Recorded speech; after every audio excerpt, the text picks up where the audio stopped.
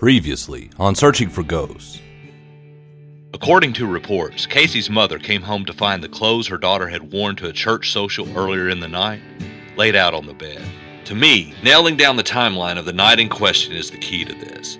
If we take into account the way Cindy and Steve have said they found the house that night, that leaves a 2.5 hour window for this to have happened. But we know the boy had a yellow truck. Yeah, but we're going on what a psychic says. Somebody drove by there and they noticed a truck in the driveway, and in the carport, somebody was standing under the carport.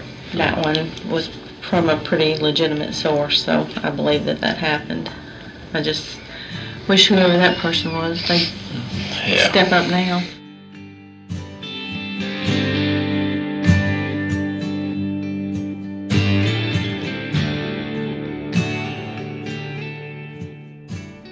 I feel like a broken record saying this, but the timeline of the night in question is everything in this case.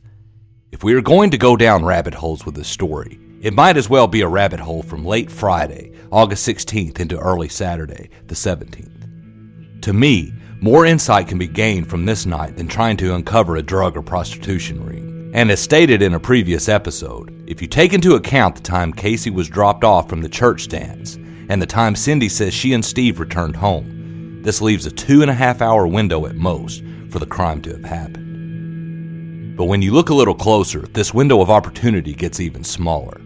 And the smaller the window, the smaller the pool of perpetrators becomes. To me, this is how you whittle this thing down. I'm Brandon Barnett, and this is Searching for Ghosts.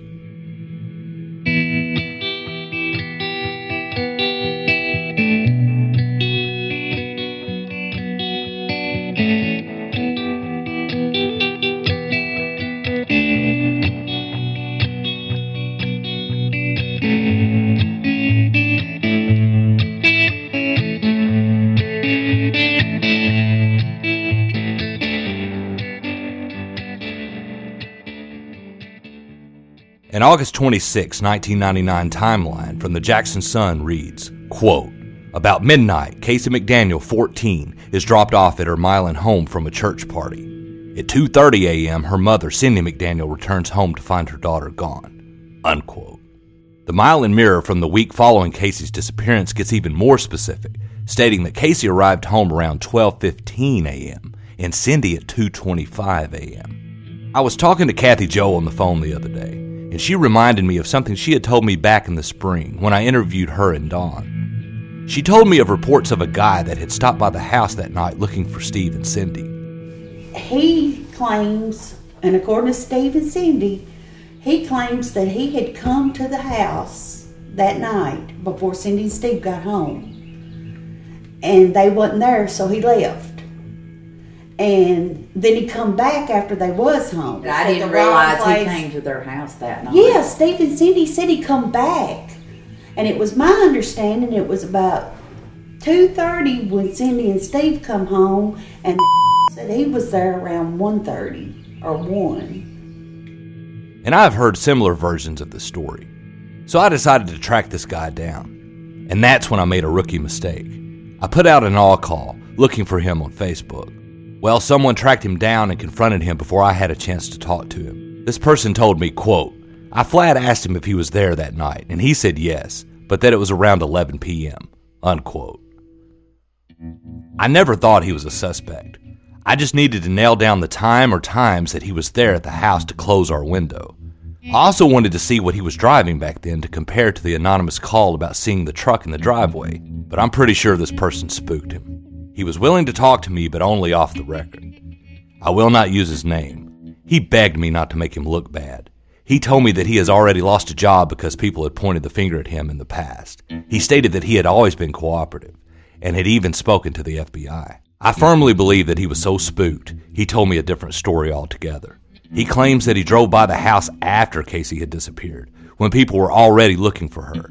He now says he was never even there late Friday night, early Saturday morning. He told me that he never even pulled up in the driveway. But he did state that he was driving his mother's brand new metallic silver Ford Ranger that night. It's a truck, but it's nowhere near the description I'd been hearing of the truck seen in the driveway. Had I gotten an accurate time frame of when he was at the house, we would have had 2 people there that night, which would have helped tremendously with narrowing down when this actually happened. But now, this witness is so afraid that he won't even put himself there the night of. So that brings us to the witness who saw the truck at the driveway that night. Well, we found him too, and he was willing to go on the record, but he didn't want his name used. And according to him, it wasn't a man in the carport at all. It was Casey McDaniel. I got off of work at A.O. Smith about 10 o'clock that night. Now, Friday night, I believe it was. Now, it's been a long years ago. And I come by the house about 10:15 that night. When I come by the house at 10:15 that night, there was this truck that was parked in the driveway. It's what I call a box truck. I thought back then it was about a 1976 model. And I thought it was a Cheyenne. It was goldish color or goldish rusty color on the top, and it was white, and it was goldish rusty color on the bottom. Okay, that I remember about the truck. There was a girl at that time at the carport. Now, she wasn't in the carport. She was standing at the back of the carport about 6 to 8 feet off in the grass now, in pink shorts and a pinkish white T-shirt now. Had, to me, looked like brown hair at the time now, and I'd never seen her before and didn't know her. And I drove on by. I went to my house now, and I wanted to get it done and come back. My wife told me no. The next morning, I found out through some reports now that a girl by the name of Casey McDaniel had been gone, disappeared, abducted, or whatever. On that particular night by somebody, she had disappeared. And then I went straight to the law, and I told them exactly what I just got through saying about the truck and everything. But what about that 10 o'clock time frame? That doesn't jive at all. No one should have been at the house then. It should be noted that before we hit record, this man said that his wife has stated that he has always said that he witnessed this around midnight, not 10.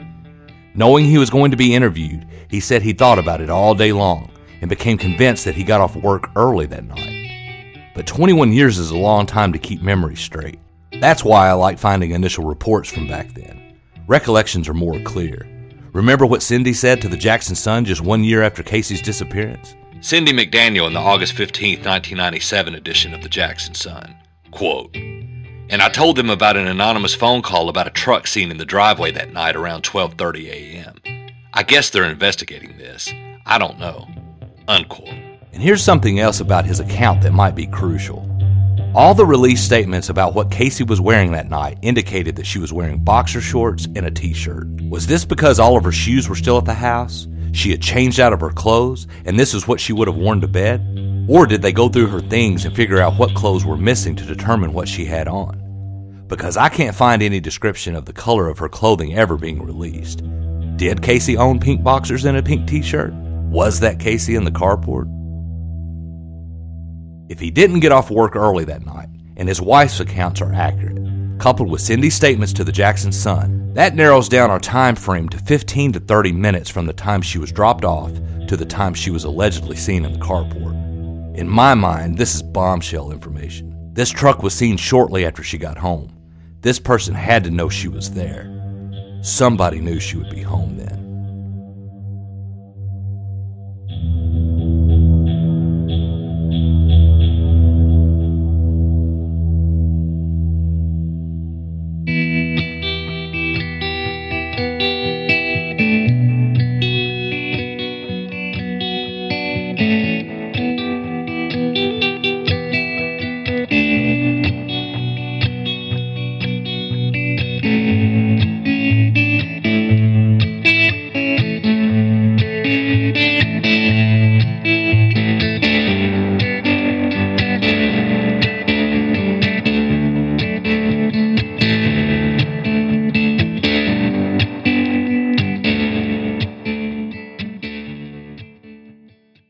Hey guys, Brandon here. I need your help. Searching for Ghosts is made on a shoestring budget. It costs money and time to be able to produce this. I don't believe in doing fundraisers like GoFundMe to support this project. I want to provide a good or service before I ask anyone to spend their hard-earned money. A while back, I put out a 4-song album on iTunes and Amazon. It's called Left of Nashville. I recorded everything myself and am quite proud of it. It even caught the eye of some publishers in Los Angeles. So I'm asking that if you are enjoying Searching for Ghosts, that you would pick up a copy of the Left of Nashville EP. Again, you can find this on both iTunes and Amazon.com. The cost is under $4. I will have a link to this in the episode show notes. The way to access the show notes is to simply tap the Searching for Ghosts cover art for the episode. You will see the links for Amazon and iTunes. I appreciate your support. By purchasing the Left of Nashville EP, you are directly supporting Searching for Ghosts, which will allow it to continue. Thank you so much. Why did it have to be so damn hard for me to be in your ever-loving arms? You've been taking your time and I'm cool with that. You've been listening to the Left of Nashville Podcast Network.